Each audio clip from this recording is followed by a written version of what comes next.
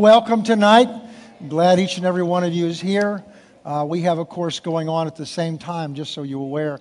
We've got about 50-some people finishing the marriage seminar up in the. In fact, it's so large we had to move them up into the gymnasium over next door. So that's where a lot of people are. But we're glad you're here tonight. We're going to continue tonight to learn about the ministry of the Holy Spirit. But before we do, let me ask this question. Is anyone here tonight, this is your very first time at a service at Faith Christian Center? If you'd raise your hand, we got two of them right up front, three. I've met Alan's brother over here. If you hold your hand up, the ushers are going to give you a welcome packet. Once you've received that welcome packet, you may put your hand down. These two ladies right here in the third row, wonderful. If you'd take the time during the service to fill that card out, and when the offering container comes by at the end, if you'd place that card in the container, that way we have a record of your visit. We'd just like to send you a letter thanking you for being here. Thank you for who you are. We're glad for that too, but thanking you for being here tonight. But the pen and the brochure are yours to keep. Take those home. The brochure tells you a little bit about who we are and what's going on around here. And if you'd read that later on, please, that way get familiar with us a little bit. Praise God.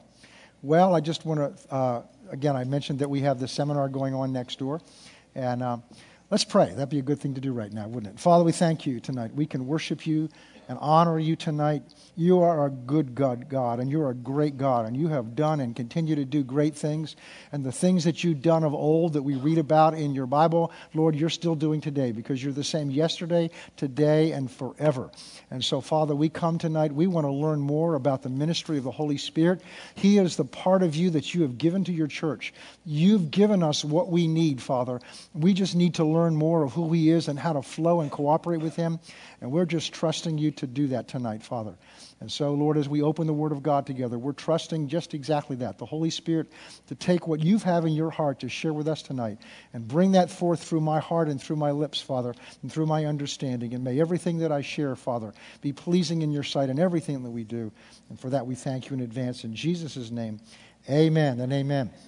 Well, as I shared with you last week, I had an elders meeting, which I decided to hold on very short notice. And so I asked Pastor Ray to fill in, and I asked him specifically to minister on a subject he ministers to regularly to the new members class on the baptism of the Holy Spirit. And as I was pulling up my notes, I realized it fit in exactly with what would have been taught last week anyway. And I know he did a great job. He always does with that. And we're going to move on. We're talking about the ministry of the Holy Spirit and why he is so vital. And it's really what's so strong in my heart, and even tonight as I was praying here before the service started. And I was going over, why, Lord, why are we doing this? Is this just something to fill in? Or is it just something we need to know? Or is there some real message in this for us tonight? I mean, it's fine if we just do a teaching. This is out of the School of Ministry material I've taught for years here. And I've been doing some of these courses. We did Renewing the Mind a little while ago, and we're doing, which I've done several times in a Wednesday night setting. And we're doing this now. Lord, there's got to be some message for today, message for now, current message. What is it? And he brought me back, I felt, to something that's been in my heart for a while, which is out of 2 Corinthians chapter 2, where Paul said, I did not come to you, the church at Corinth, with enticing words of man's wisdom. And he was very capable of that, highly educated, extremely literate, a very articulate man. But he said, I've chosen not to come with you with man's ideas and man's verbiage, but I want to come to you with the message of nothing more than Jesus Christ and him crucified, and to come to you in the demonstration and the power of the Holy Spirit. And I realize, today I've been praying, earlier this week I've been praying for a while, Lord, where is that power? Some people believe that, the power was just for the early church in order to get the church born because they didn't have the Bible. Now that we have the Bible, we don't need that. Well, they need to read the newspaper and see what kind of world we're living in. We have a generation of teenagers that have been raised in church. 94% of children raised in church, when they become adults and out of teen ministry, drift away from church. Why?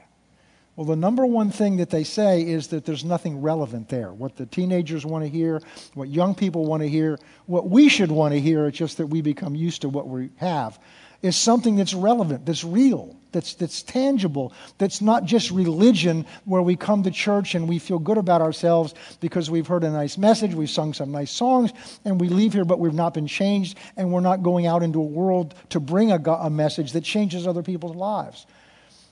And the Bible tells us in 1 Corinthians, it's in Romans chapter 1, verse 16, that this gospel is the power of God. Think about that. The power of God. It's the power of God to salvation.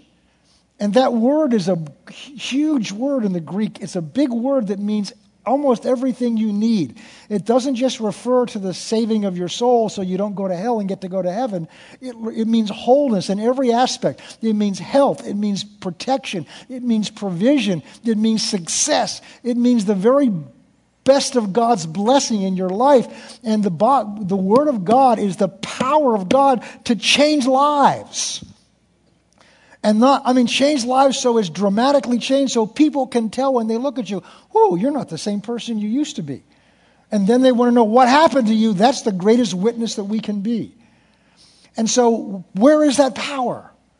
That's just as much needed today as it was back in the first century, and maybe even more. So not only that, the Bible tells us in Hebrews 13, Jesus Christ is the same yesterday, today, and forever. And what we're talking about in the book of Acts, this is the one book in the Bible that doesn't end. Because this is the story of the birthing of the church. And we're still in the church age. So although the text here ends, the message of the Acts of the Apostles don't end. What we've been learning and looking at is when the church was birthed. It was birthed on the day of Pentecost, which this last Sunday was a Pentecost Sunday in the schedule of things.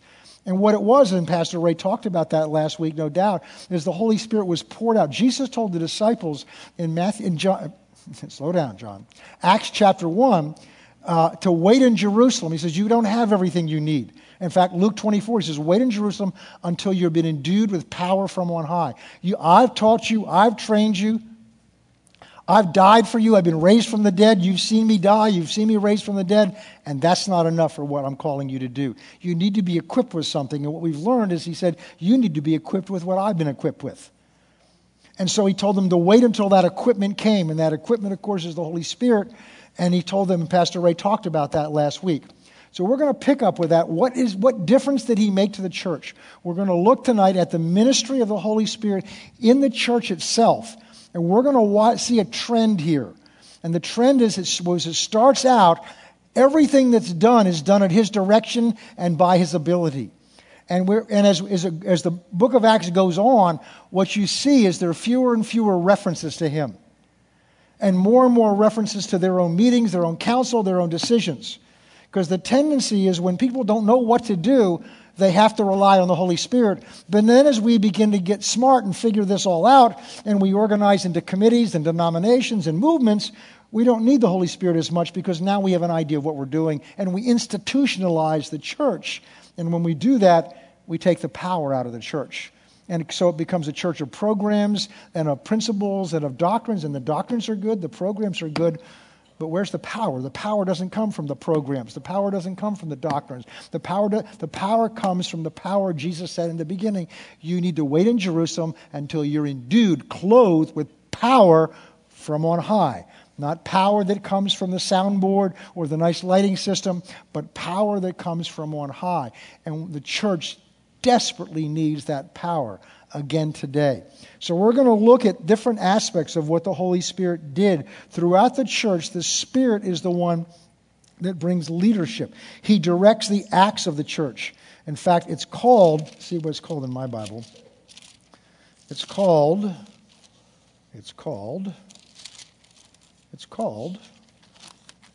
know it's called something, the Acts of the Apostles. But it would be more accurate to say the Acts of the Holy Spirit. The Acts of the Holy Spirit through the apostles. So he is the story of the Holy Spirit directing the act. You understand, in Acts chapter 1 and chapter 2, they had no idea what was happening. Because Jesus, before he left, he didn't say, all right, I'm going to go to the Father now, and I'm going to send the Holy Spirit, and he's going to help you start a church. He's going to call the Christian church, and it's going to get divided into denominations. No, it's going to, he didn't tell them what was going to happen. He just told them something to do. Oh, this is good. He didn't tell them to form something. He didn't tell them to organize something. He told them to go and do something. That's good. I'm going to say that over here so I get to say it again. He didn't tell them to form and organize something. And organization's good. He didn't tell them, he told them to go do something. And in the course of doing something, they had to organize. But the problem with man comes as we begin to worship the organization and stop the doing. Or we let the organization get in the way of the doing. And the power of the Spirit was so that we could go do the works that he told us to go do and to bring the gospel into all the world. And so Jesus trained them and equipped them. He did his part. And what you see in the beginning is because they had no clue what they were doing, they knew they were dependent upon him. And so they would wait upon him. Imagine that, waiting on the Lord. They wouldn't do something without getting his instructions because they knew they weren't smart enough to know what to do. But we've become, and I'm talking to all of us, I'm talking to pastors and all of it, we've become, and especially pastors, we've become so trained and educated and so smart that we don't need to wait on God because we've got programs and committees and things to know what to do, and we really don't know any more than they did back then. The difference is we don't know that we don't know, and they knew they didn't know. And so you see the pattern as you go through the book of Acts, and we're not going to do that in any depth, but as you go through the book of Acts, you see this trend that the further on you go, it represents about 30 to 40 years. The further on you go, what happens is you see the Holy Spirit referred to fewer and fewer times, and you see fewer and fewer demonstrations. In the beginning, there are demonstrations all over the place, supernatural things happening all over the place, and they begin to die out, not because the apostles die off, but because they stop trusting in him, stop needing him. So we're going to just look at some of the things that he did. And so I put together a list here. We're going to go through about 12 things. And see if I can get this to work. It was working earlier today. Whoops, wrong. Yeah, update. No, I don't want to update now. Where am I? Okay, here we go.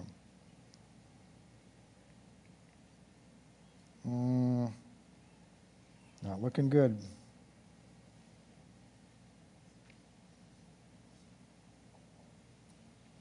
It was working when I walked in. Well, we're going to have to do it by telling you it. Hit it. Is Keynote active back there?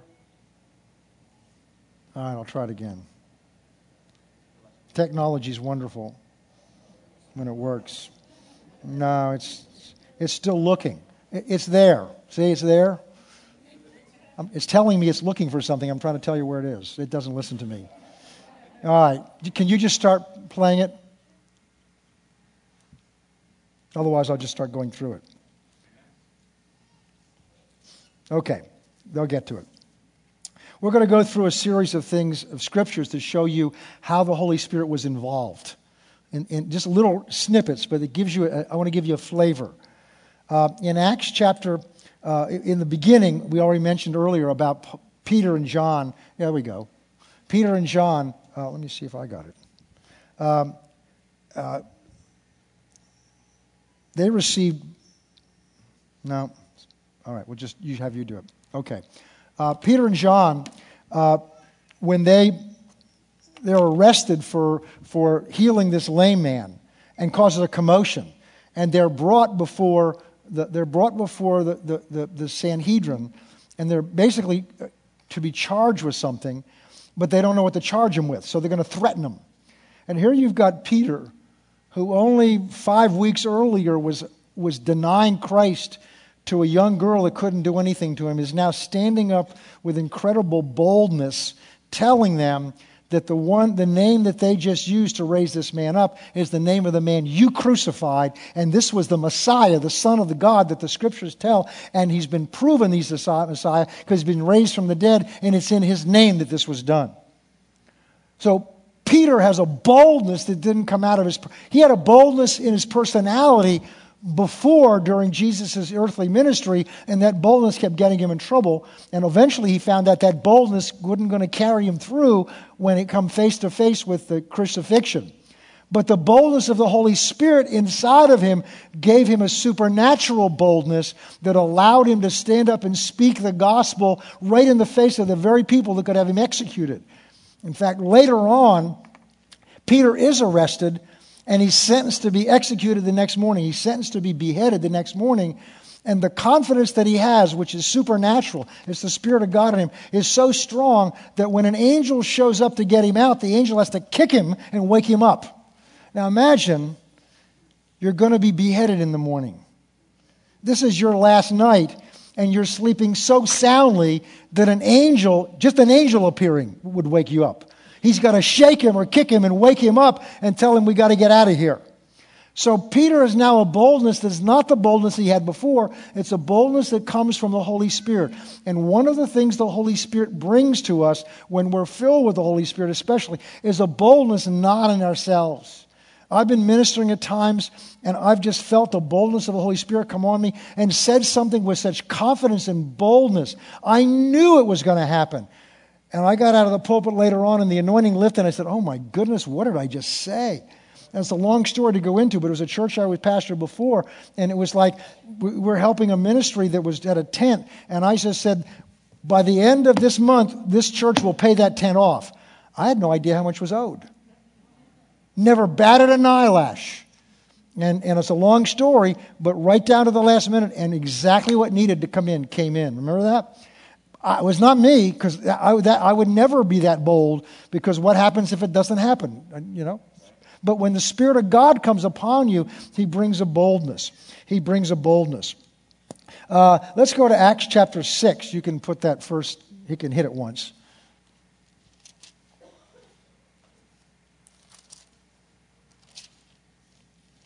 Acts chapter 6, verse 5. This is Stephen. What's happened here, you can't get it to work? No, that's the scripture.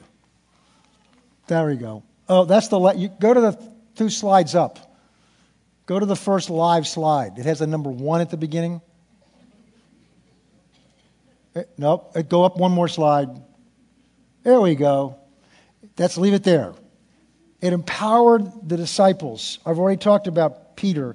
We're going to look now at Acts chapter 6. I know I got them doing 2 things at the same time back there, and you're doing fine. Okay. Acts chapter 6, verse 5. Now, what's happened is the apostles were waiting on the tables because everybody was eating their meals together and basically living together.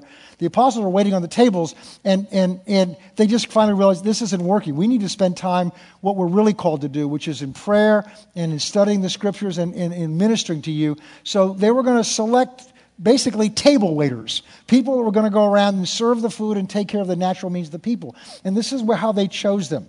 This is Acts chapter 6, verse 5. And the saying pleased the whole multitude, and they chose Stephen, a man full of faith and the Holy Spirit.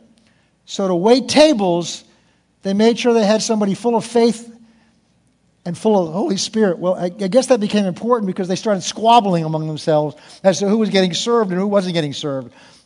So even to serve tables in church, you need to be full of the Holy Spirit. And Philip and Prochorus and Nachor and Timon and the other guy, and Nicholas, a proselyte from Antioch, whom they set before the apostles, and when they laid hands on them, well, let's go down to verse 8. And Stephen, full of faith and power, did great wonders and signs among the people. So Stephen, not an apostle, Stephen, chosen initially basically to wait tables.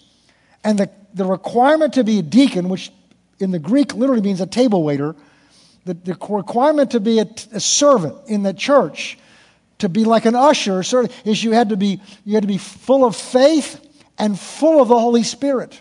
Why? Because you were going to need boldness to operate, and this spilled out, and miracles began to perform by him. Not an apostle, he was just a table waiter. Okay, let's go down to verse 10. And they were not able to resist the wisdom and the spirit by which he spoke. Okay, and later, of course, he gets executed for what he said. And we're not going to go through that story, but he stands as they're ready to stone him, and his face is shining. He's looking into heaven, and he's just filled with the Holy Spirit. Let's go to hit the next one, number 2. Just hit enter. There you go.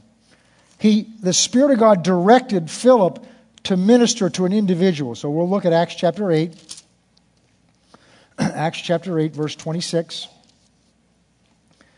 This is another one of the table waiters. Now an angel of the Lord spoke to Philip, saying, an angel spoke to him, saying, arise and go towards the south along the road which goes down from Jerusalem to Gaza, and there is a desert, not a desert, a desert. So he arose and went. And behold, a man of Ethiopia, a eunuch of great authority under Candace, who was the queen of the Ethiopians, who had charge of all her treasury, had come to Jerusalem to worship. So this man is an Ethiopian, and he is serving in the court of the queen, Candace. And he has gone to Jerusalem to worship because he's a proselyte, which means he's converted to Judaism, but he doesn't know anything. And on the way back, he's in this chariot, and he's got a scroll, which is what their Bible was, and he's trying to understand it, and he doesn't understand it. Verse 28, and was returning, we're going back to Ethiopia, and sitting in his chariot, he was reading Isaiah the prophet. Now, so an angel's told Philip to go down on this road.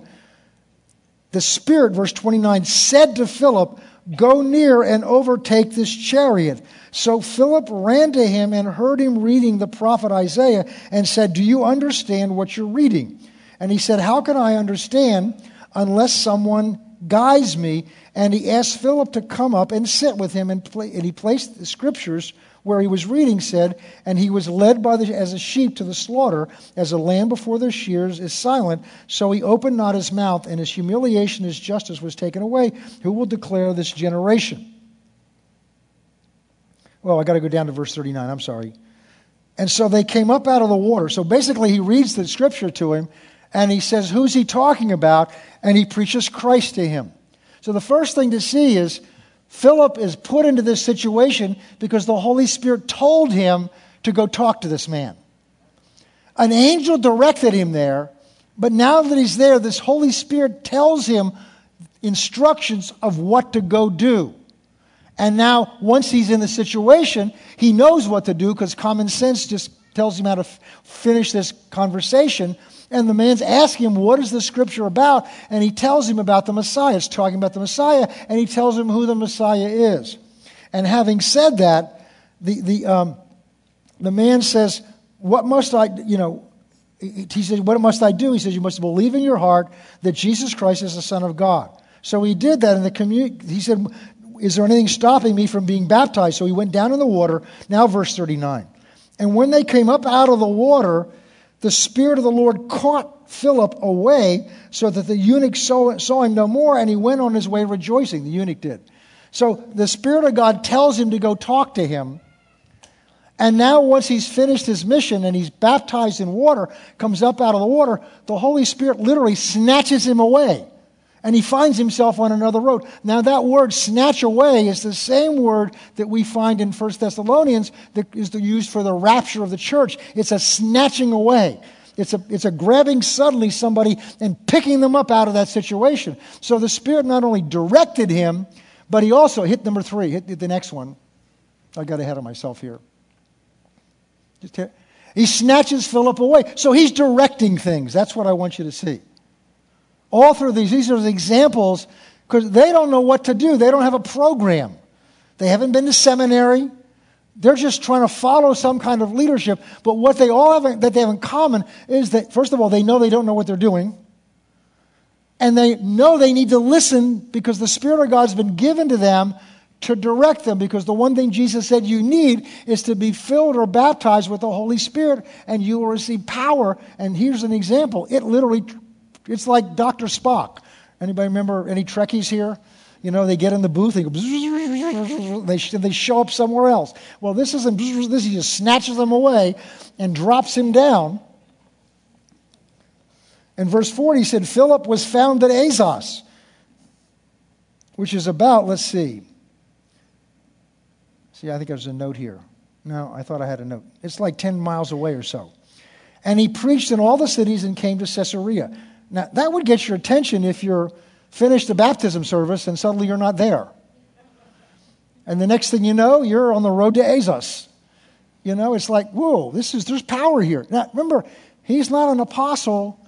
He's just a church member that's serving tables. He's like an usher, or he's just in the ministry of helps. But God's using him because he's available. He's using him because he's available. Let's go over to Acts chapter 10, and you can hit enter, and we'll go to number 4. There we go. Now, this is an amazing story. We've talked about this. We talked about the gospel. It's an amazing story, and it's about how the gospel, the Lord, the Holy Spirit now, his mission is to bring the gospel now to the Gentiles. It was first brought to the Jews. Everybody that was saved in the beginning were Jews, and they were converted from Jews to Christians, and I want to get into it. Actually, they're completed Jews, but we don't want to get into that this evening. But now it's time, in the Spirit's direction, to bring the gospel to Gentiles. And there's a man who's a Roman officer named Cornelius, who is in Caesarea, and he is a devout man. He's been seeking God. He's been reading the Scriptures. He's apparently supports the synagogue, and he has been seeking God for. He doesn't know what he's looking for, but he's seeking God. He wants God. He wants to know what God wants for him, his life. Now what you've got to overcome is this obstacle, because Jews in that day did not talk to Gentiles. They couldn't even associate with them because Gentiles were considered unclean. And they could talk at them, but they couldn't really interact with them. Not only that, Jews were under the law were certain list of foods that they could not eat. And so God, through the Holy Spirit, now wants to open up the gospel to an entire new group of people, which he had prophesied to Abraham in the beginning, because he said, you will be the father of many nations, not just the nation of Israel. And God's blessing was to come upon other nations, and we're glad because most of us are included in that, because most of us do not have a Jewish heritage in our DNA. And so this is what's going to happen here, and what I want you to see is the Spirit of God's role in this. So what's happened is an angel has appeared. First of all, Peter's is having lunch, getting ready for lunch. They're cooking lunch downstairs. So Peter goes up on the roof, and their roofs were not like ours. They were flat. So he's up in there praying, and he goes into a trance and has a vision. And in this vision, there's a sheet that comes down with all kinds of animals that are not appropriate, they're not illegal to eat, called unclean animals. And then a voice speaks from heaven saying, Peter, rise and eat. And Peter's answers, Lord, I've never eaten anything unclean. And so he's getting his attention. And then an angel appears to him and tells him that there's going to come. So he's got a vision. He gets an angel speaking to him. All this supernatural stuff to convince Peter it's okay to leave where he is and go talk to a Gentile. Because this is foreign. This would never enter into Peter's thinking. So in the meantime, God speaks to Cornelius and tells him to send, an angel tells him to send men to Joppa, where Peter is, to bring him to tell you words. And when we talked about the gospel, I told you, isn't that amazing? With all this you've got visions, you've got angels appearing, you've got the Holy Spirit speaking. With all this supernatural activity, why didn't God just have an angel preach the gospel to Cornelius? Because God has ordained that the gospel should be preached from men's voices. He's ordained that's men's job. Under the direction and the anointing of the Holy Spirit, but we're called to open our mouth and to share the gospel. So all the supernatural activities going on to get Peter, who can't possibly understand in his natural mind what he's supposed to do, to leave Joppa and follow these Gentile men and go into this Gentile's house, which he wasn't permitted to do, and then speak to them and speak the gospel to them, open the gospel up to give the Messiah that the Jews had been waiting for hundreds of years, and give him to Gentiles. You and I have trouble understanding what a huge step that would have been for Peter. So it required supernatural things. So now Peter's been told, you're going to have some men come, and this is what we're going to read right now. This is what we're going to read right now. Acts 10, verse 19. Is that what you got up there? Okay. And while Peter thought about the vision, the sheet coming down, the Spirit said to him, behold, 3 men are seeking you. And then he goes on and says, arise and go down with them, doubting nothing, for I have sent them. So the Spirit of God is telling him that he has sent them. This is his idea. So Peter had enough faith in the Holy Spirit to violate every law he knew, basically, every tradition, and go do something that was totally foreign to him. Okay, so Peter went down to them. Now we're going to go, over to chapter 11, and you can hit it because we're going to go to number 5. It directs the Spirit. Oh, I got ahead of myself.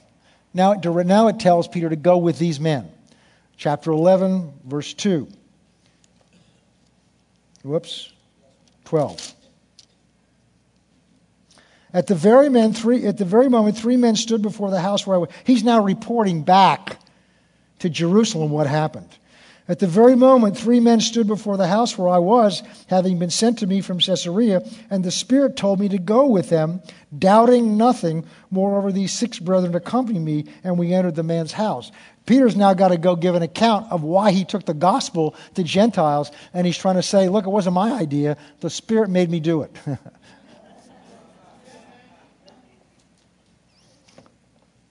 All right. So what I want you to see here is there's things God wants to do that they don't understand what it's about. They don't have a plan. They haven't been to a church growth seminar and told, what you've got to do is you go to a certain point and it's not going to grow anymore. Now you got to open it up to the Gentiles. So here's what you got to do. You got to find some devout man who's been giving alms and his heart's right, and you got to go bring the gospel to them. They weren't going down through some program that they got at a church growth seminar. They've got no clue what they're doing, but the Holy Spirit, Jesus, who is the head of the church, this is what's happening here. Jesus is the head of the church. He's directing the church through the Holy Spirit who lives in them. Who lives in them. The angel didn't live in them. The angel appeared to them. The vision wasn't in their mind. The vision was out of them and came down. But the direction of the Spirit came from within them. And they know that Jesus is the head, but he directs them through the Spirit who indwells them. And somehow we think that we shouldn't be doing the same thing today, but we'll get there later on. Okay. So now he's reporting, he said it was the Spirit that did that. He had a vision about, we already talked about all that. Okay, let's go, hit enter again. We're going to go to number 6. Acts chapter 11, verse 27. Now what's going on is the Spirit's going to warn them about something. Verse 27. And in those days, prophets came down from Jerusalem to Antioch.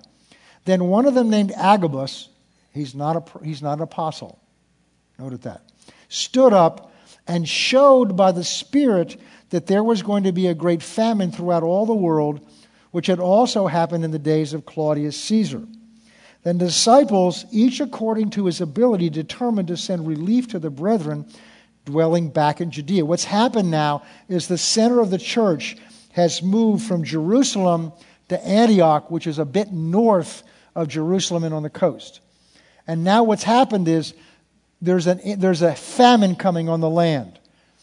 And the Holy Spirit, through just one of the members of the church, by the Spirit is inspired to speak out, most likely by prophecy, or some kind of demonstration, because prophecy is not always words. Sometimes it can be a demonstration of something. And because at some point we'll see that down the road. And that there was a famine coming on the land. Now it's interesting here. So the Spirit tells them something is going to happen. How they handle it and what they do about it, he didn't tell them what to do about it. He just told them there's a famine coming. So now they've got to use their own brains and their own reasoning to figure out what to do. So that when the Spirit, this is when you're learning how to be led by the Spirit, what's very important is to be very, very clear on what he told you and what he didn't tell you. Because one of the things that happens sometimes is the Spirit gives you a word and you make a sentence out of it. We start connecting the dots. The Spirit of God says this, and now we think, well, that means this, and that means this.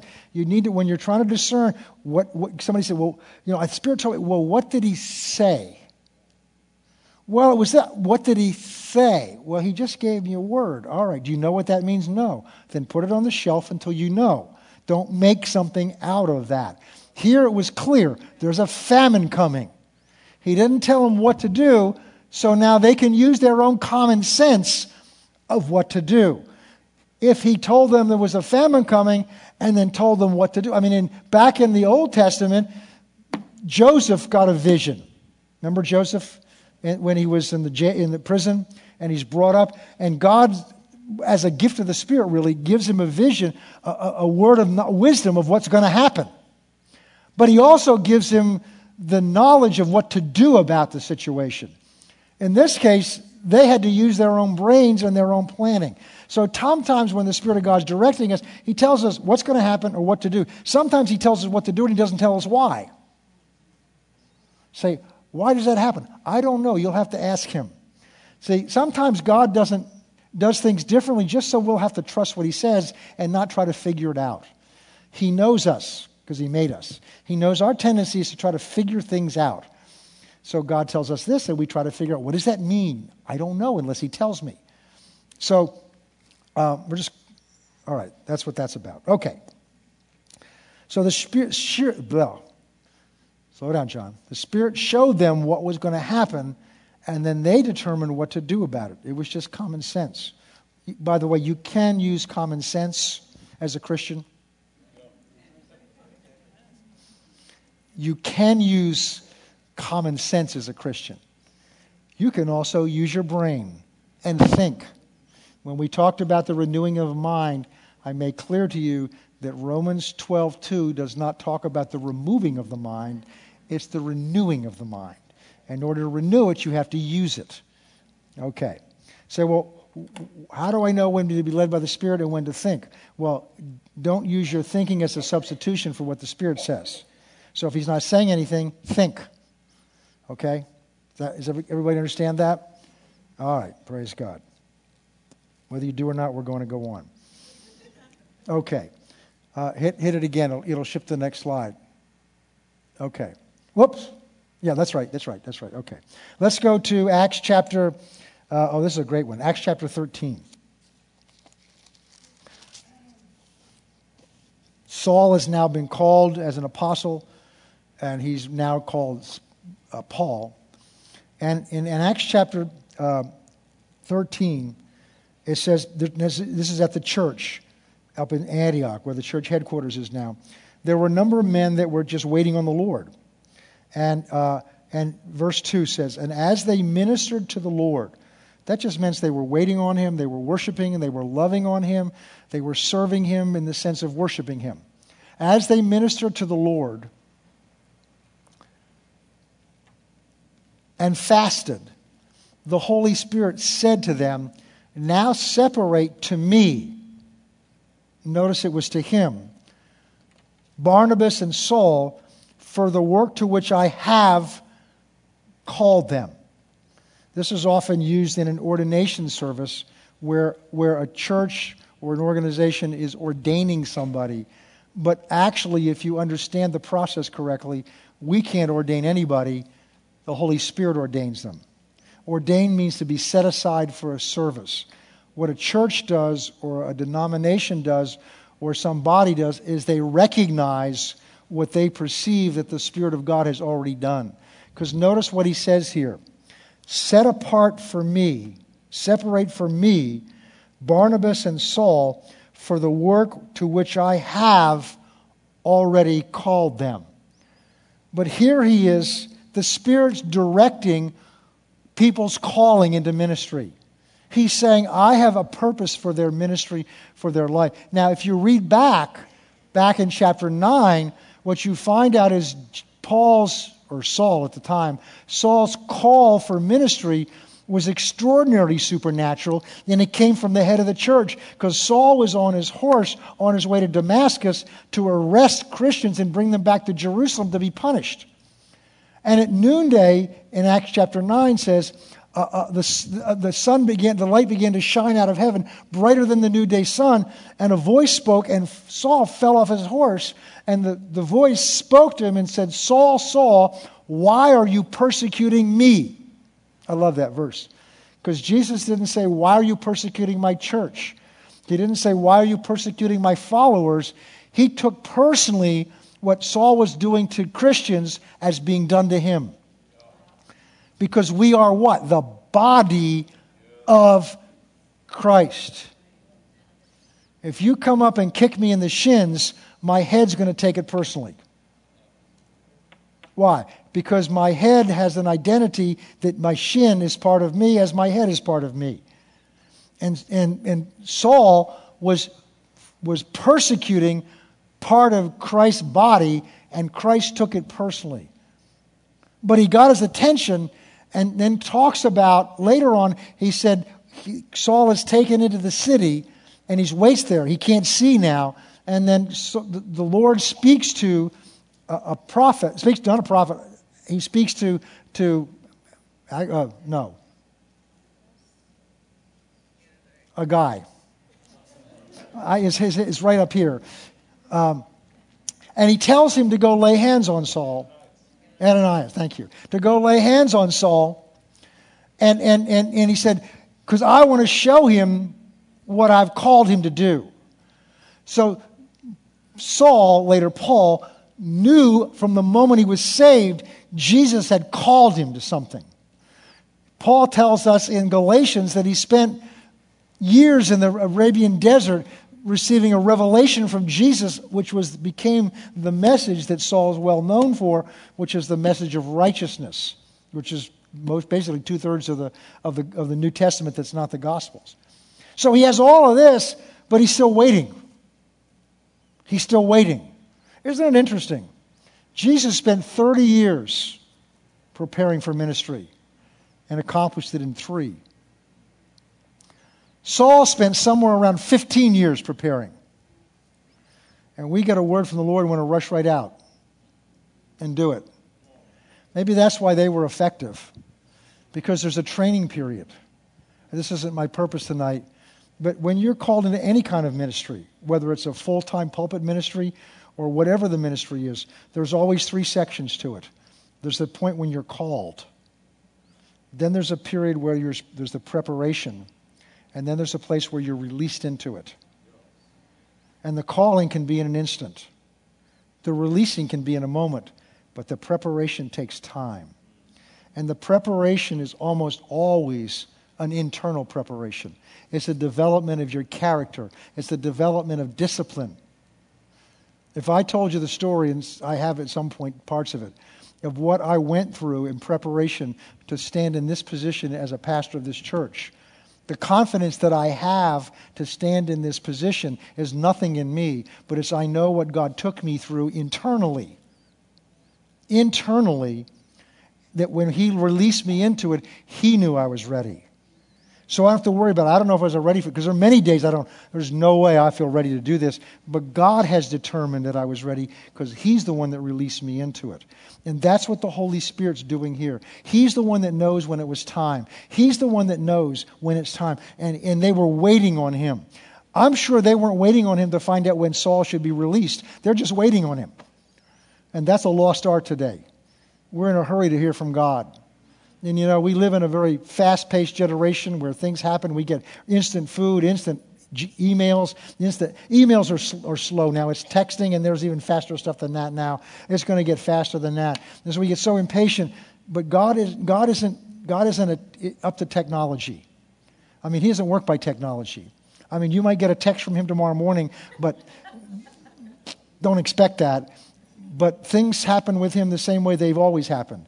And sometimes it just takes patience and getting quiet.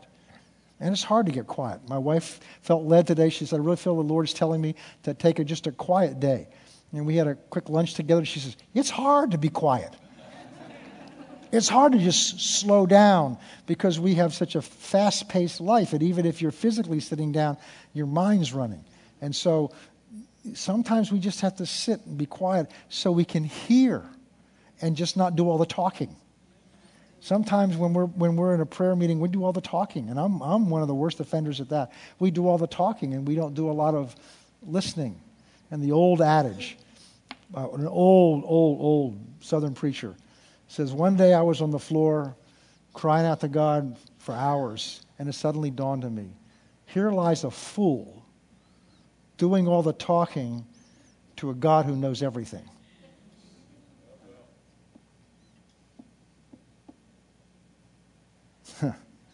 Selah. Okay, we'll cover one more. Let's see. Okay, hit the next one. Let me see what it is. Yeah, well, he called Paul and Barnabas for the ministry. So he set them aside. He called them. We can move on to go hit the next one. Okay, Acts chapter 15.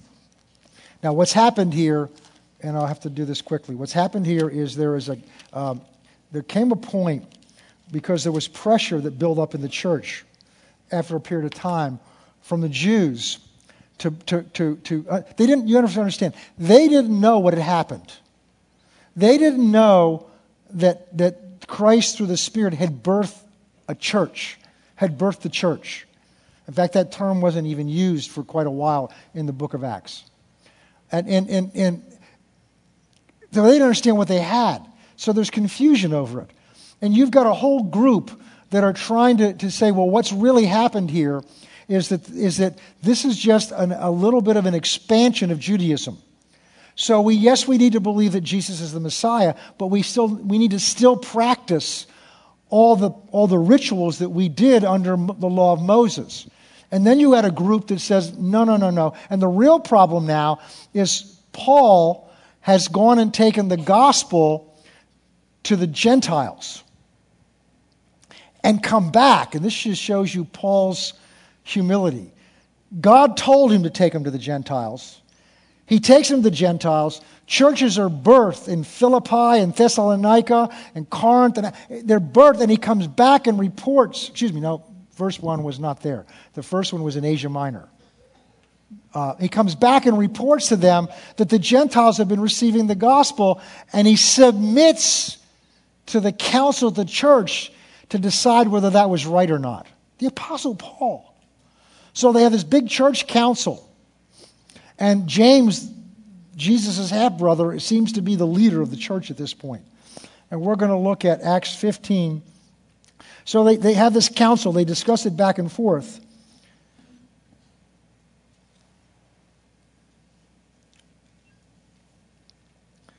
So the council's meeting, and a dispute arose. And verse 8 said, as they're speaking, Peter arose and said to the men of Jerusalem, you know by good will now that God chose among us that by my mouth the Gentiles should hear the word of the gospel and believe. So God, verse 8, who knows the heart, acknowledged them by giving them the Holy Spirit, just as he did to us. So the Spirit of God given to them, to the Gentiles, was evidence that God had wanted the church to open up and include the Gentiles. Everybody with me? Okay. So I got ahead of myself, because then the council goes into this issue of whether or not that's permissible and what Paul was doing was permissible. Let's see if we got time for one more. Okay. Yeah, hit it again. Let's go to Acts 16. And this is great. I was trying to put a map up there. But Paul is going back on his second missionary journey. His first one was into what we now call Turkey, which was Asia Minor back then. And now he's going to go on the same route again, and he's going to go to the northern part of it called Bithynia, or in the gospel sometimes it's called Asia. And what happens is, let's see, where are we? Verse 6. Okay. Now when they'd gone through Phrygia and the region of Galatia, they were forbidden by the Holy Spirit to preach the word in Asia, which is a Roman province in Turkey. Okay? Now what's going to happen is Paul now tries to go in another part, and an angel appears to him, a Macedonian appears to him, telling him where to go. So see all the supernatural things happening? Because again, they don't have a roadmap here. So the Spirit of God tells them, forbids them to go into one area, so they know not to go into their area, but he doesn't know where to go. So now he has a vision of a Macedonian, which is a Greek, appearing to him. So now he feels the Spirit of God's telling him, instead of going into the northern part of Turkey, we're to go across into Greece. And that now brings the gospel on his second missionary journey over into the Grecian cities which he goes through. And what we're going to do is we'll have to pick up here and finish the few that are left, and then we're going to go into other roles that he had. So what we've been talking about tonight is that the Spirit of God in the early church provided a direction for the church, how it was to be expanded. Well, why do we think it should be any different today? Well, we're not going into new countries, but we need to go into, there are places we need to go that the gospel hasn't gone. In Providence. There are places in Seekonk the gospel hasn't gone. This is the most biblically illiterate part of the country. And so we're very much like the original disciples were. How do we bring the gospel? How do we bring it to this world around us right here between New Bedford and Providence in this area? How do we bring the gospel in a way that reaches people? I think we need the direction of the Holy Spirit. And that's really been the point of tonight. That just as they needed his direction back then, we need his direction and his leadership now. And you need it in your life, and I need it in my life. It's one of the things we talked about. He's given to lead us into all truth, but that's not just the church here, that's your life. And I've shared stories with you when I was a lawyer about the number of situations where in the middle of a trial, something happened, and he showed me what to do to turn the situation around. But I need to turn this situation around right now, and we need to end.